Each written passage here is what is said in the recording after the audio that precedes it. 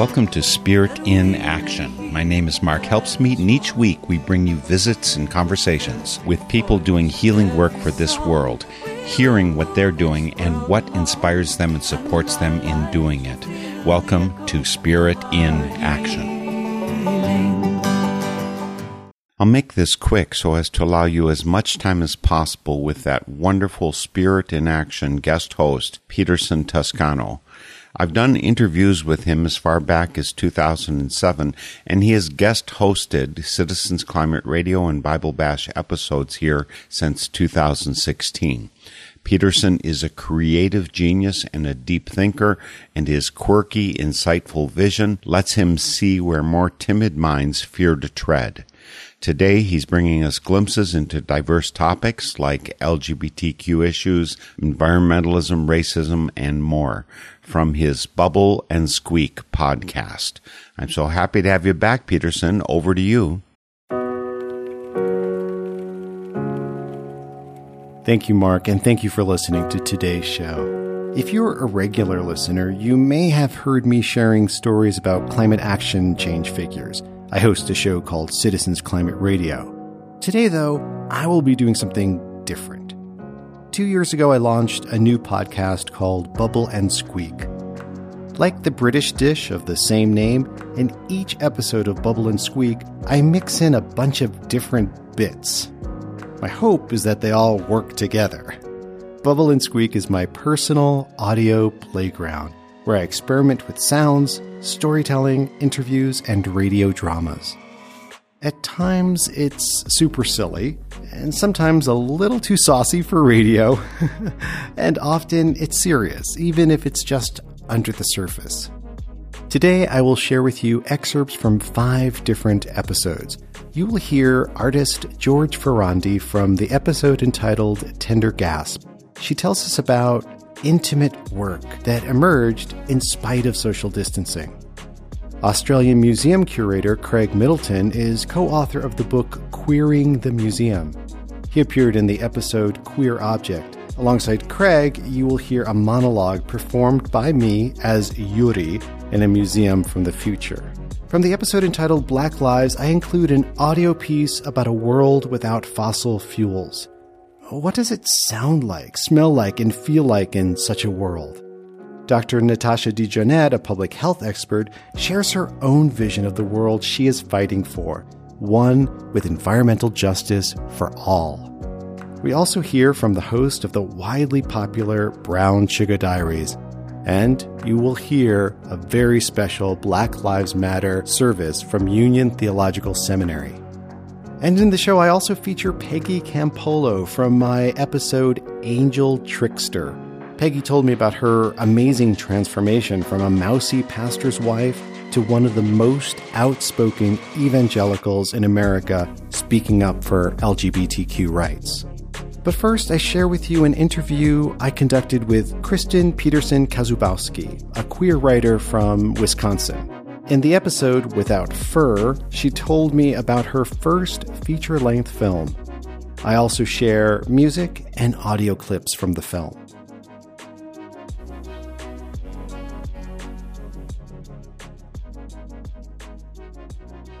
In her first feature-length film, Kristen Peterson Kazubowski experienced her recent past. Ringo Livio explores the discomfort she feels when she is so often thrust into hyper-masculine places.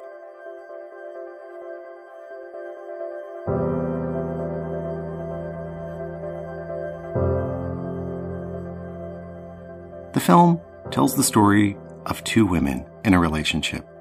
Marissa is an outgoing singer-songwriter struggling to assert new sides of herself. She brings her introverted, insect-loving girlfriend Ada to rural Wisconsin to meet the family. The visible tension in the film is between Marissa's loud, childish adult brothers and this quiet, sensitive Ada. Ada tries hard to fit in. She mostly doesn't. The other quieter tension is within Marissa herself. She becomes the central character as the others satellite around her. I recently chatted with Kazubowski. She talks about the film, the insects in it that still creep her out, and the need to push queer cinema to embrace everyday human experiences. I'm Kristen Peterson-Kajabowski. I would say I'm first a screenwriter, then a director, then a producer. But I spend most of my days writing poetry. I've been working on Ringolevio as a concept, as a collection of poems, kind of, impressions of my young 18, 19, 20-year-old life. I got a lot of help from really talented screenwriters who have written longer pieces, narratives, to help me kind of form, well, how am I telling the story of one person or one weekend? But I have written some really unsuccessful screenplays before this that were just murky. And this was the first project where I felt like, oh, I am telling the story of an experience. There was so much clarity around it. And also keeping that tone that I've really admired about independent film work. Everything is autobiographical for sure. Even in discussions with people I've made this movie with, hundreds of hours of talking about the characters, everyone says, I'm Marissa. And I'm like, I'm not Marissa. She comes off very bubbly, maybe, or warm, or erratic. And maybe that is how people perceive me. But I've always felt more like I am definitely Ada, where internally I always feel like I'm searching for a connection I've never had. The Ada that I wrote, that is me, is how I felt around some friend groups growing up. And that's where the brothers come in. Like, the brothers are definitely, they are 25 different people pushing to 3 different brothers. But then I also see myself in each of them. And I think that's important to do when you're writing characters who you don't necessarily want to be. You still have to humanize them. It's important that it's 2 women in a space. There's I say very Midwestern, but to open it up, the subconscious language or cues when you're in a space with a lot of men who greet you by showing you their butts. Like, I really needed to show how one woman would respond to it who grew up with it, and she seems okay with it. Maybe not internally, and maybe it'll take a few years for her to start fighting back. And then I wanted to show someone who didn't grow up in it at all, who off the bat is not comfortable with the brother. Just like there's this language that brothers have that I've seen a lot of. It's, what's the best word for this? It's competitive.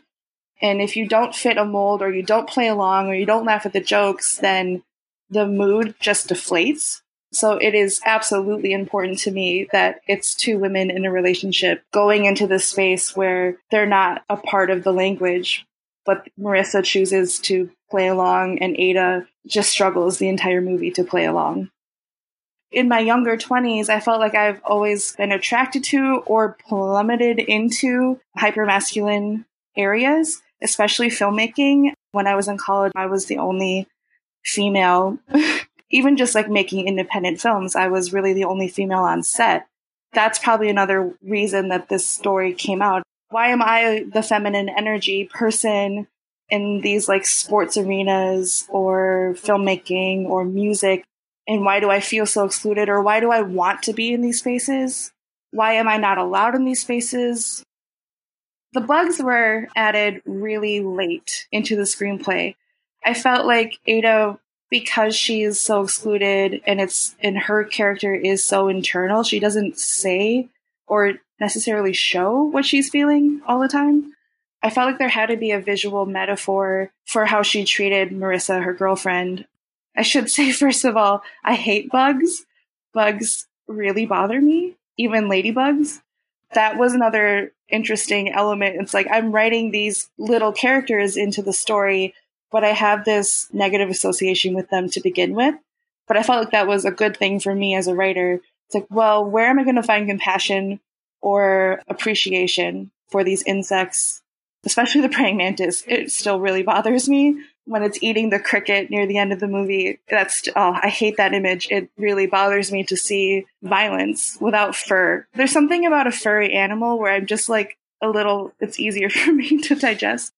What can you do with a bug after you catch it? There's not much you can do other than keep it and look at it and keep it from its natural environment. And I felt that was so inherently cruel. I perceive that in a lot of relationships around me, the unhealthy ones, not to be too judgmental, but I just feel like people sometimes they find someone in their life that they're so attracted to that they just want to hold on to them and keep them. But in doing that, they don't allow that person to be anything else at all. They are that pretty interesting thing that they're containing. And near the end of the film, Ada literally lets the praying mantis go. And I wanted that to show that she realized, I can't keep Marissa in this box, and we probably shouldn't be in the same box together at all. She's trying to open Marissa up, or the praying mantis up, to do what they would do naturally. And if they stay, they stay. And I don't want it to be too clear near the end, but Marissa's not going to stay if she's not contained. Queer cinema has been so important for me, especially coming from Wisconsin, and most of cinema is straight couples.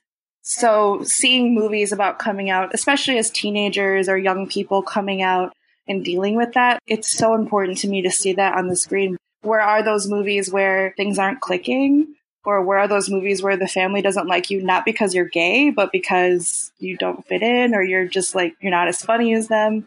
I want 100 more of those. I also want to see more breakup movies. I want to see how gay people have those conversations, or in the case of Ringo Livio, they don't necessarily have the conversation, which is my experience a lot in the past, is breakups have always been so wordless and confusing, but emotionally clear. We need more queer characters, not necessarily coming out or facing parental figures who are against the idea of you dating a similar sexed person.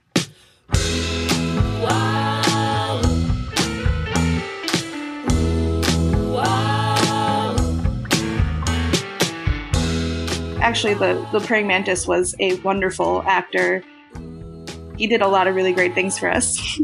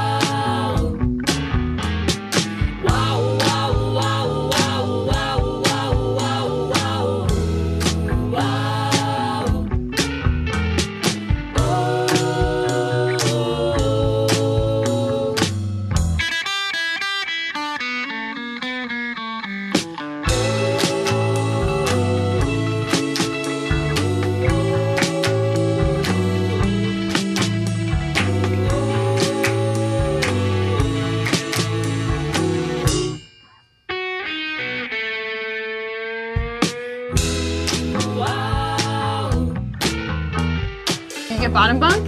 Yeah. I hope this doesn't crash in. No, it doesn't. Were you wanting it to do that? Never. Hey, Ann. Hi. See if we can squeeze messages to each other. Rescue me from this place. The SOS. SOS. I'll save you. Just hear me out for once. Wait, do you even get the game? Because we have to win. We can't lose, so you have to get the game. Pretty sure. I mean, catch them, don't get caught. Yeah, she gets it.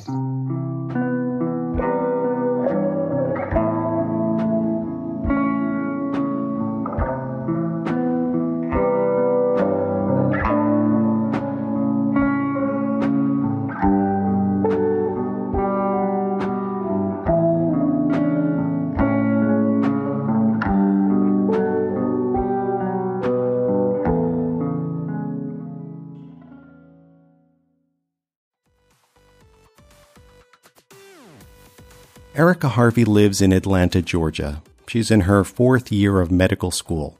Erica also hosts a deeply confessional, often hilarious, and always engaging podcast. Well, Brown Sugar Diaries is all things me. It's my literal diary in voice form, all encompassing of, everything, every part of me. that encouraging, that snarky, that really sweet and tender, but I'm still going to tell you what's on my mind. I'm not yet 30. And so I said to myself that I didn't want to go into 30 carrying so much baggage from things that I hadn't healed from. And it's helping. I tend to record as things hit me because, like I said, it is my diary in voice form. If I need to like step out of class or step out of rotations or something, step out in the hallway and I'll say something, I'll do a voice recording on my phone and say, this is what I'm feeling. This is what I'm thinking. And then I just kind of compile it all together and it just goes. It just works some kind of way. And I just do. Like, I work best if I'm able to just, talk and say what I feel. So it's honestly been a journey of transparency for me to stop hiding behind, oh, I'm okay, I'm doing fine, oh, nothing's wrong. It's truly allowing me to open up and let people in, because I did say this year that I was going to be intentional about letting people in and not just showing the pretty side of stuff. I fear for my mom. I fear for my brother, who, is a 6'7", 450-pound guy. He wouldn't hurt a fly. But because he is tall, because he is, large in stature, it's a concern for me. Like, he has students. He's a professor of music. When I tell you he would not hurt a fly, he would not. And he's a music nerd. So it's a concern. And for my mom, who she just turned 60 yesterday, she has asthma. She has a sore knee. It just concerns me that maybe somehow, some way she'll be perceived as a threat. And even myself, I'm not extremely tall, but I have what people call RBF. I'm seen as a threat to some people somehow. And it concerns me. And I don't know how this next 6 months is going to look. Join me on the roller coaster.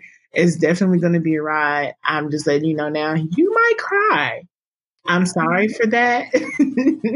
But, I'm not. You're right, I'm not.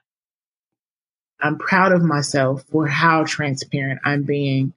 There are things that even my mom doesn't even know. And she listened to the podcast and she was like, wait a minute. I didn't know anything about this. You had sex when? I was like, yeah.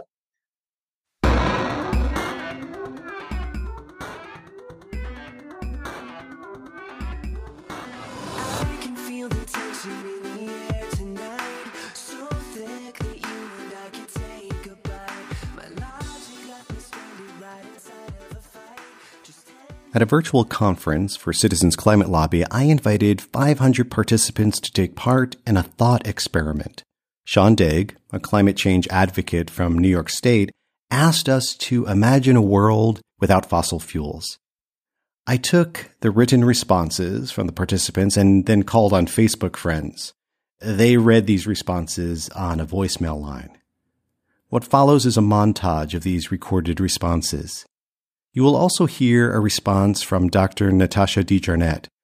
Dr. DeJarnette frequently appears on Citizens Climate Radio to talk about climate justice, environmental racism, and public health.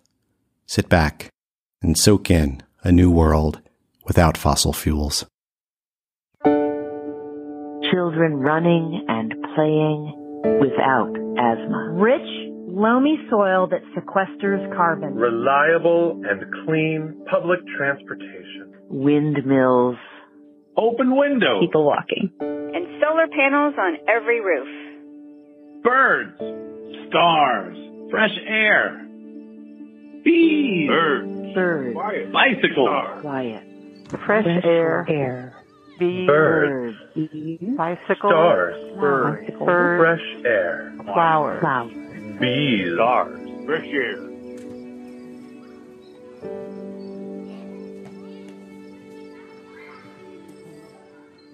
Birds. More birds. Stars. Fresh air. Stars. Quiet. Bicycles. Fresh Stars. Flowers. Bicycles. Cool. Birds. Crisp Quiet. air. Birds. Flowers. Stars. Quiet. Fresh air. Blue. Stars. Birds. Flowers. Fresh air. Fresh air. Birds. Flowers. Bees. Flowers. Flowers. Flowers. People Birds. walking. Flowers. Cool, Quiet. crisp air. Stars. Birds.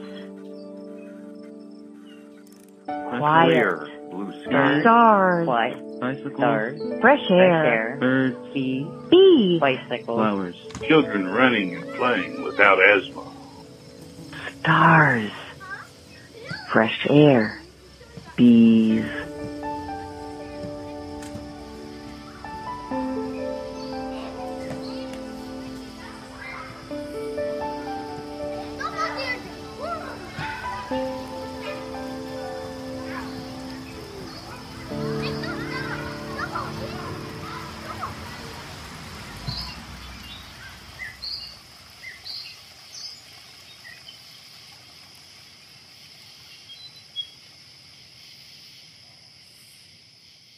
And for Dr. Natasha DeJarnette, what does the future look like, smell like?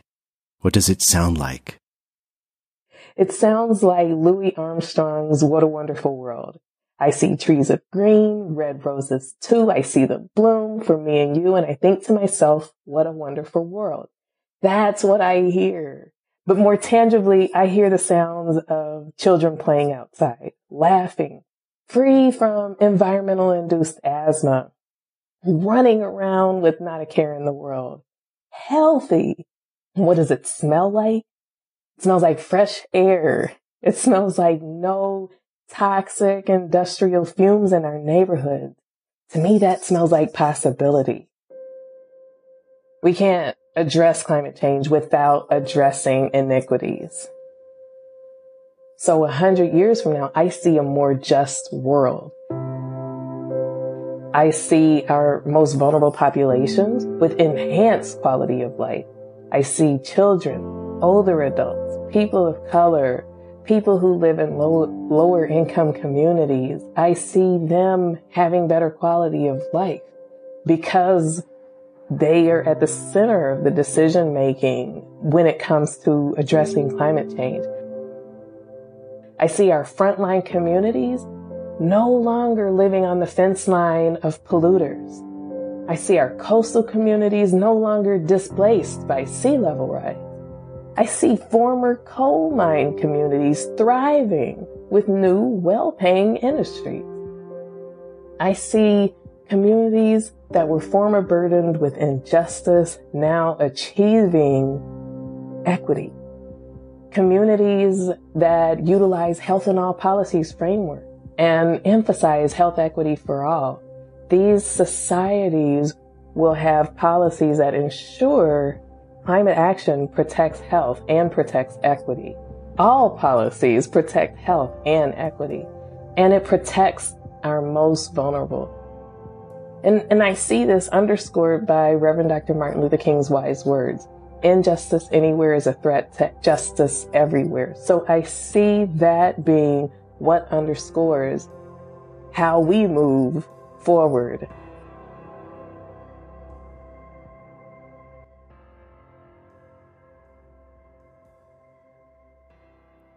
Let me set the scene for you.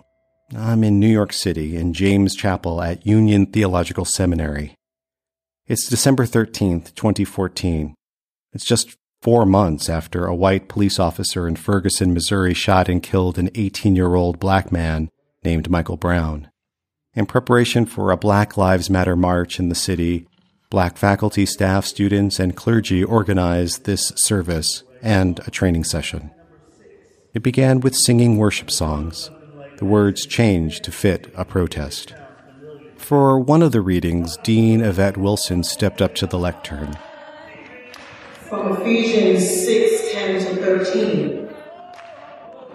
I knew the passage well. In fact, I'd memorized it years ago.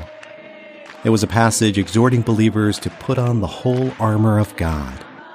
In the white evangelical churches I attended for many years, pastors explained we fought against the devil, secularism, and our own evil, selfish desires.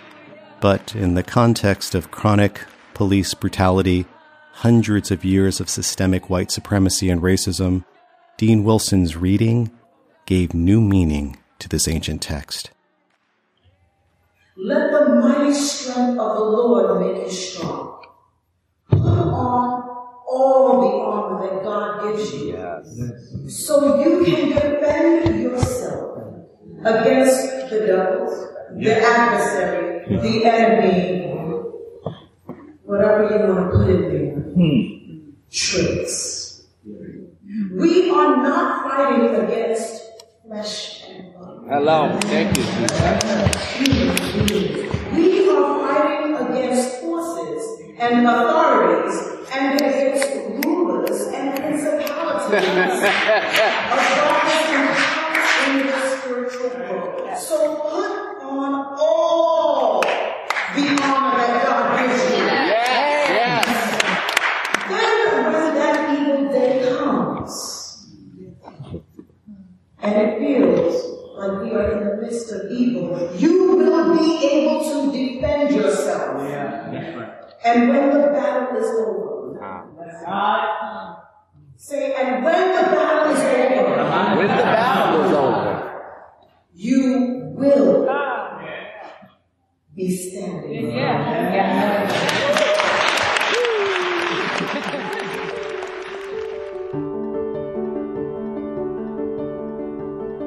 You are listening to excerpts from the Bubble and Squeak podcast on Spirit in Action. I am Peterson Toscano, your guest host.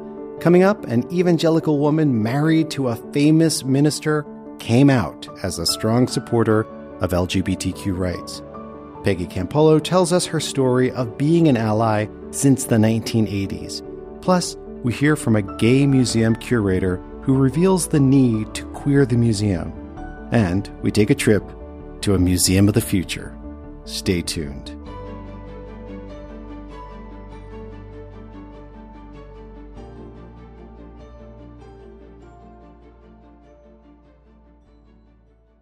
I'll make this brief so we can get right back to Peterson Toscano and his Bubble and Squeak potpourri sharings. But I need to remind you that this is Spirit in Action. Our website is northernspiritradio.org, and on there's a lot of info, including links to all things Peterson Toscano, but also links to all of our guests of the past 16 years. And you can track down the approximately 42 community radio stations carrying our programs. And please remember to support them. Start out with that. But then you can also support Northern Spirit Radio on our website or via a fee-free donation on our Facebook page. Enough about us. Back to more Bubble and Squeak riches from Peterson Toscano. Craig Middleton is a curator in Australia.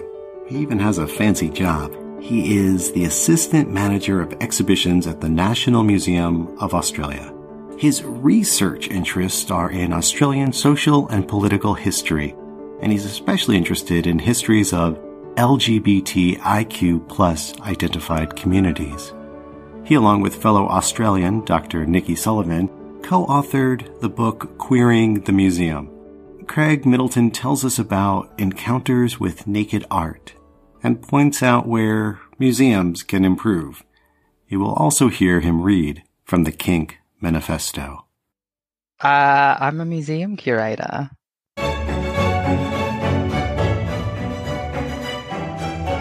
Heteronormativity has too long had the world in its grips, and our mission is to prise open its fingers. Kink is an acronym, K-I-N-Q, an acronym for Knowledge Industries Need Queering. This manifesto stemmed from kind of the stories that I've been telling about a lack of representation. Heteronormativity, we suggest, is a hereditary disposition, a set of well-trodden paths leading to tacitly agreed objects and outcomes. The more we So I identify as queer, I'm a gay man, but what is a queer object? The amount of nudity in art is, amazing. And as an adult, I appreciate it in a much different way. And it was most definitely an erotic experience as a teenager, grappling with my own sexuality at the time, not having shared with friends, family, anyone that I had same-sex attraction to men. But then going into this space and seeing depictions of naked men and naked women and naked mythical creatures, a particular outlet that I had never had before to have those thoughts and those feelings. So the more we uncritically follow these paths that are given to us, the more normalized they become, the more right they seem, and the more other possible paths become unimaginable. Kink needs But you what is a queer to object? make visible and denaturalize. I am in my early 30s. I still grew up in a suburban Australian town. When I was growing up, I didn't see representations of myself in the cultural products around me, the movies, the TV shows, the books I read had love interests between men and women, not men and men. And maybe I was looking for the wrong books. The only representation of gay men that I found was through TV shows like Queer as Folk. But in Australia, they were aired at 11:30 p.m. at night. My experience of those identities was very hidden into the night. And that's a common story. For me, when I go into museums and art galleries and just in the world, I'm looking for myself. So often you read against the grain, you read against what's being presented to you, and you find queerness in the world around you. And I've definitely done that. You grab onto particular glances or facial features of limp wrists and all of these things, and then you create an opportunity to see yourself. And I definitely have done that growing up, and you have to do that when you enter a space like a museum or a gallery, because often those experiences are so hidden or not explicitly talked about, even if they're there. It's not just about But what is a queer object? representation and inclusion. It's about moving beyond the structures of power and privilege, thinking about museums in a different way that doesn't just include othered others, but opens up museum ideas like display, interpretation, significance. We invited 10 LGBTIQ identified individuals who lived in the city of Adelaide, and we asked them to look through our collections to find something that related to experiences, might have been theirs, might have been other people's, experiences of gender and or sexuality. One person, Richard Boyle, who is a local textile artist, he was really interested in fashion and textiles, so he looked through our fashion collection. He found a wedding dress that he was particularly fascinated by because it was from the 1950s. It was purple in colour. And it wasn't a traditional wedding dress. 1950s, post-war, people couldn't afford big glamorous dresses, so they were cut off at the knee and they were very structured. But it was purple. In his research, he also found something else in our costume collection, which was a beard from a child's costume. And Richard wanted to display them together on the same mannequin. He wrote this beautiful piece which explained the concept of a lavender marriage. A lavender marriage is a marriage of convenience between a man and a woman. Largely, the man was homosexual. Sometimes the woman was too. This marriage was to conceal sexual identity, and so the woman in this marriage was referred to as a beard. What that display did was open up the possibilities of exploring concepts very specific to queer lives without suggesting that those objects belonged to people who participated in a lavender marriage. But you can imagine if someone who did participate in the lavender marriage walked into that exhibition space and saw that, then their story would have been represented. A queer object. Is a queer object only something that was used in a march for LGBT plus rights? Is it something that was created by a queer person, or is it something different? And I think I'd advocate that it's all of those things and it's more. And through putting particular objects together that might not ordinarily be put together, and through the, application of text or video or story, you can actually draw out all these other stories from particular objects. But what is a queer object?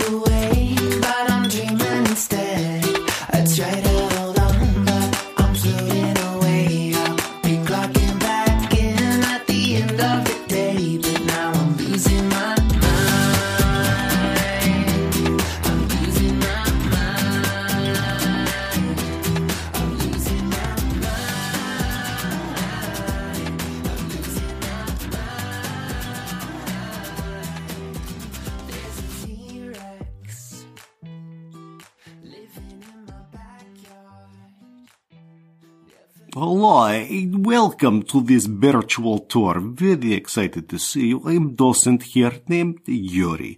And no, we are just waiting for other people to arrive. You know how it is. But before we begin, I'll tell you a little history about the virtual museum tours, which of course now, that's pretty much the only way people see museums. But there was a time that people went physically to the museum. And it was about a little more than 100 years ago when something happened. It was a pandemic, 2019, 2020, I don't remember the year. That's not true. It was 2020. Pandemic. And this pandemic shut things down for the first time. And that is when the virtual tours began. They were not very good to begin with. Okay, everyone, welcome here to the Museum of Climate Change History. I will give you a tour of the museum, pointing out in particular the history of queer climate action figures. Because I am queer myself, this is my interest, this is what I showed you, this is what you signed up for. Now, the museum, we are about to celebrate our 100th anniversary next year. Museum was founded in 2035, thanks to a very generous endowment from ExxonMobil Renewables. Well, it was actually a little bit more of a legal settlement, but here we are at the museum. It's wonderful. Museum is physically located in Svalbard. I am not in Svalbard. I've been digitally inserted in the museum. We will begin our tour, and we begin in the Gallery of Lost Museum Art. Well, the art is not lost. The museum is because of climate change, so they put it here.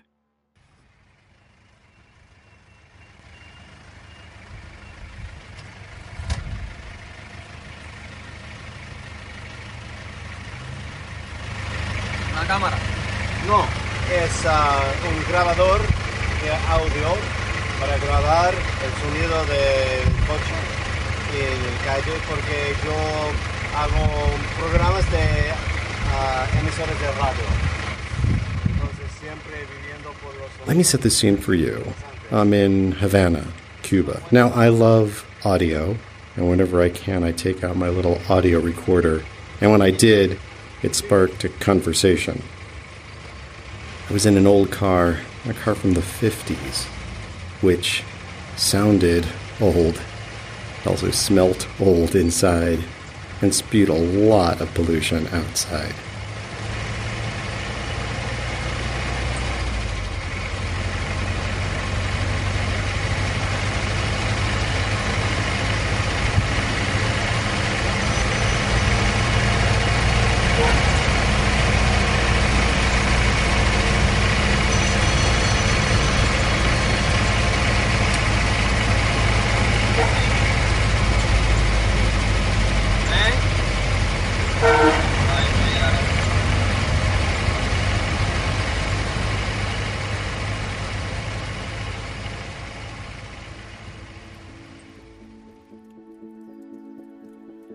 Peggy Campolo is married to the famous evangelical writer and speaker Reverend Tony Campolo. Peggy was content to be the quiet minister's wife in the background. Then, in the early 1980s, she experienced a transformation. She felt a burning need to speak out at churches on behalf of lesbian, gay, bisexual, transgender, and queer people. For most of his career, her husband did not support gay marriage. But he supported Peggy speaking out. A couple had picked us up and we were in the back seat of their car. And I'm sure they would have described themselves as evangelical Christians, but they started telling Tony everything that was wrong with the church. First on their list was those people. They were sure that gay people were ruining the country and most especially ruining the church. And I remember being horrified, thinking they were so wrong, but I had trained myself over many years to not make any waves, especially when I was on a speaking engagement with Tony. And Tony said some pretty good things to them, but I honestly can't remember what he said because I could hear my silence so loudly. That night I cried myself to sleep and I told God, if I ever had another chance, I wouldn't be quiet. Nobody was going to say something that wasn't true about people I loved without knowing that I didn't think that. I decided that I better really learn more about the Bible than I had ever cared about learning before, because the Bible was the weapon that they used, and the church people used against gay people. Somebody suggested a man named Dr. Ralph Blair in New York, because he was very evangelical, kind of fundamental where the Bible was concerned, but he himself was an out gay man. He had been out in the Christian world where it really wasn't safe to be, so he would understand where I was coming from. I took the train up to New York City, and it was many, many blocks to his office. I was petrified, wondering what I would say. I didn't have to say much. He said it all, and he said just what I needed to hear. I was so grateful. I said, if I can ever do anything for you or your group, Evangelicals Concerned, let me know. Now, this was a long time ago, back before computers and email, and thought he might want me to stuff envelopes for him or maybe give money to his group. Several months later, I got a letter from him inviting me to be a keynote speaker at his Eastern Conference. He liked to get straight people that really knew how it was to come and speak. I was just flipped that I had gotten a speaking request because Tony was getting 8 or 10 a day. So I took it into his office and said, I've got to write and tell him I don't speak. I just wanted you to see I got one. And he looked at it and pushed his chair back from the desk and said, Peggy, sometimes you speak when there's something you think should be said and nobody else is saying it. I knew I had to do it. And then it morphed into being invited here, there, places. I mostly always did the same talk because what I had was my story. I spoke at gay churches. I spoke at welcoming and affirming straight churches.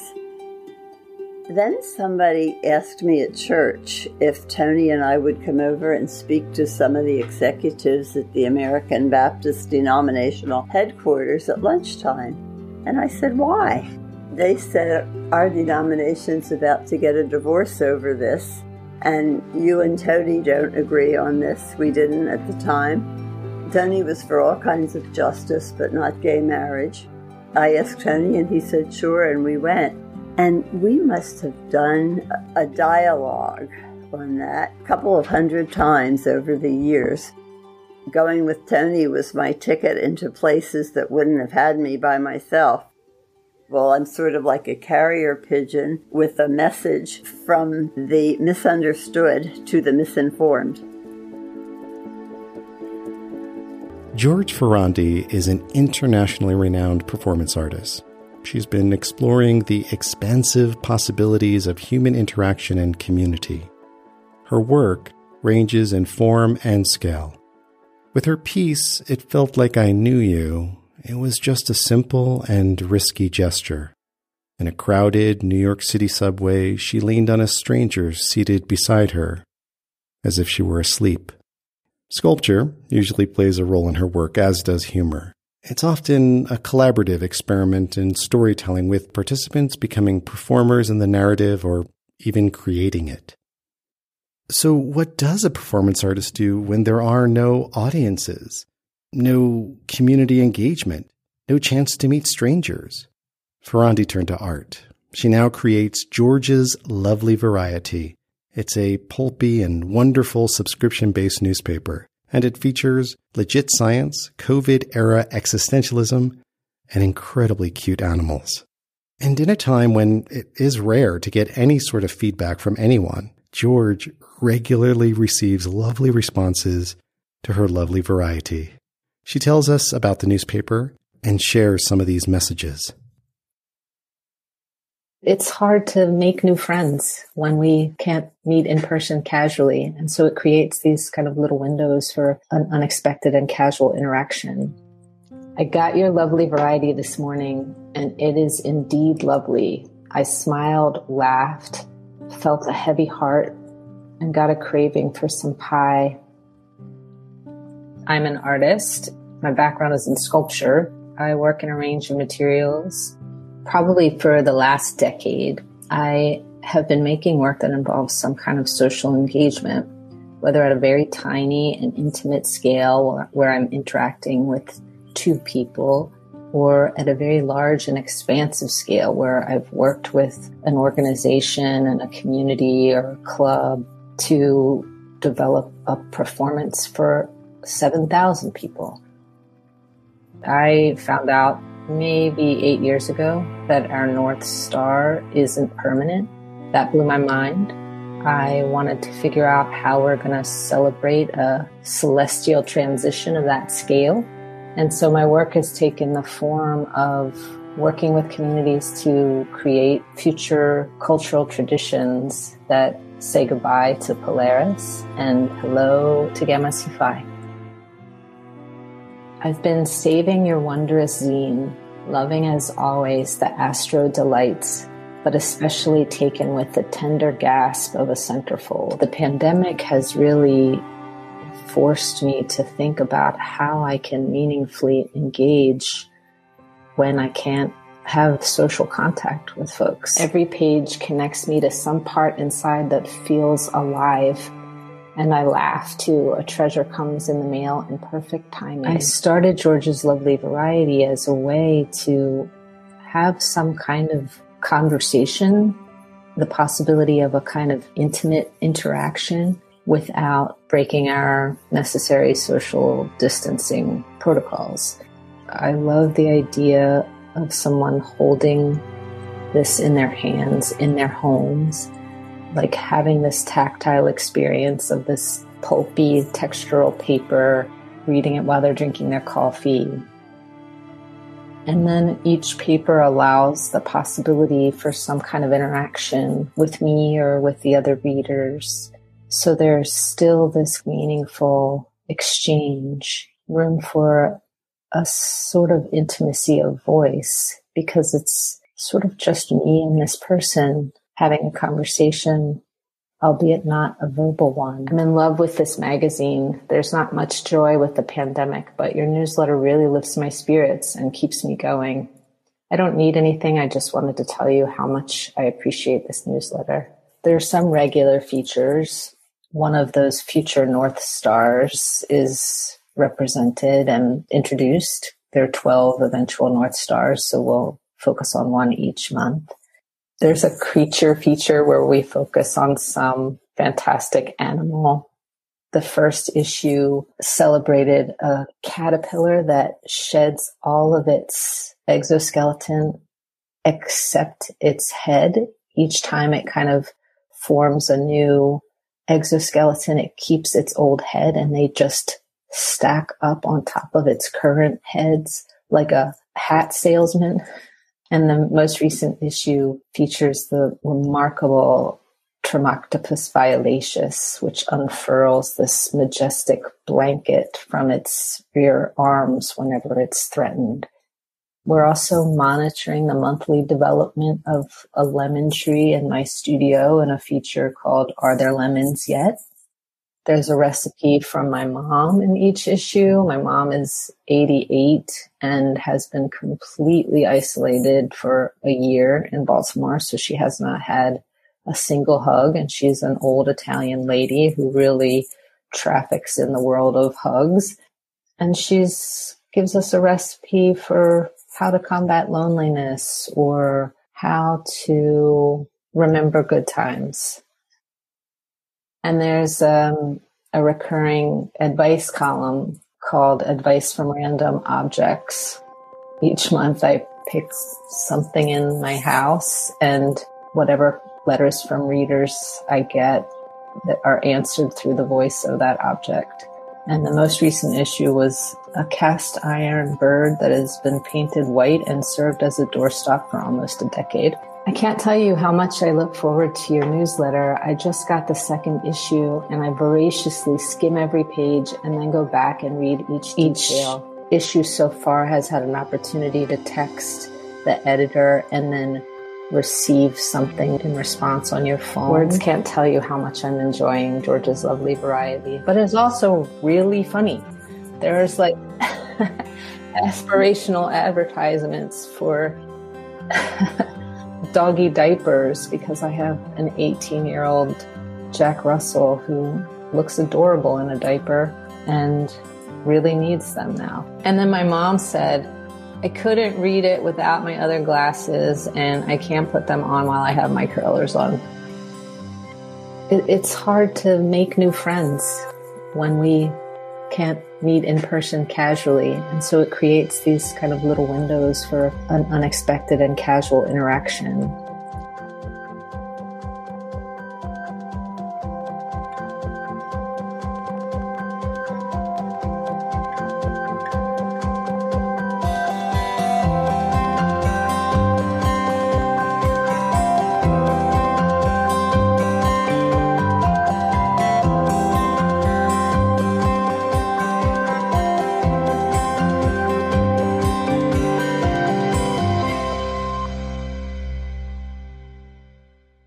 Thank you for joining me here on Spirit in Action. On today's show, you heard Kristen Peterson Kazubowski speak about her first feature film, Ringo Livio. Learn more about the film, visit ringoliviofilm.com. Erica Harvey, host of Brown Sugar Diaries podcast, provides a daily sprinkle of sugar on her Instagram feed. Check it out at Brown Sugar Diaries. You can find Brown Sugar Diaries wherever you get podcasts. In spite of the coronavirus lockdown, performance artist George Ferrandi created gorgeous and personal art that she can mail directly to your home. Visit georgeferrandi.com. That's georgeferrandi.com. Find out more about museum curator Craig Middleton on Twitter. Craig tweets @_museum guy. That's @_museum guy. You can hear full episodes of Bubble and Squeak wherever you listen to podcasts. Bubble and Squeak is part of the Rock Candy Recording Network. Thank you for listening. Feel free to tweet at me directly at P2Son, the letter P, the number 2, SON, at P2Son. And thanks to you, Mark Helpsmeet, for giving me a chance to share Bubble and Squeak here on Spirit in Action. Back to you.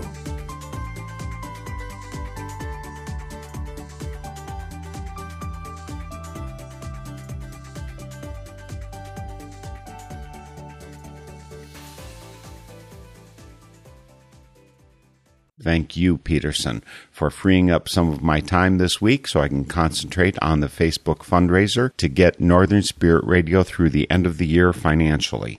As always, you do such a great job. I'm thankful, and I look forward to seeing all of you listeners again next week for Spirit in Action. The theme music for this program is Turning of the World, performed by Sarah Thompson. Check out all things Spirit in Action on northernspiritradio.org. Guests, links, stations, and a place for your feedback, suggestions, and support. Thanks for listening. I'm Mark Helpsmeet, and I hope you find deep roots to support you to grow steadily toward the light. This is Spirit in Action. With every voice, with every song, we will move this world along, and our lives will feel the echo of our healing.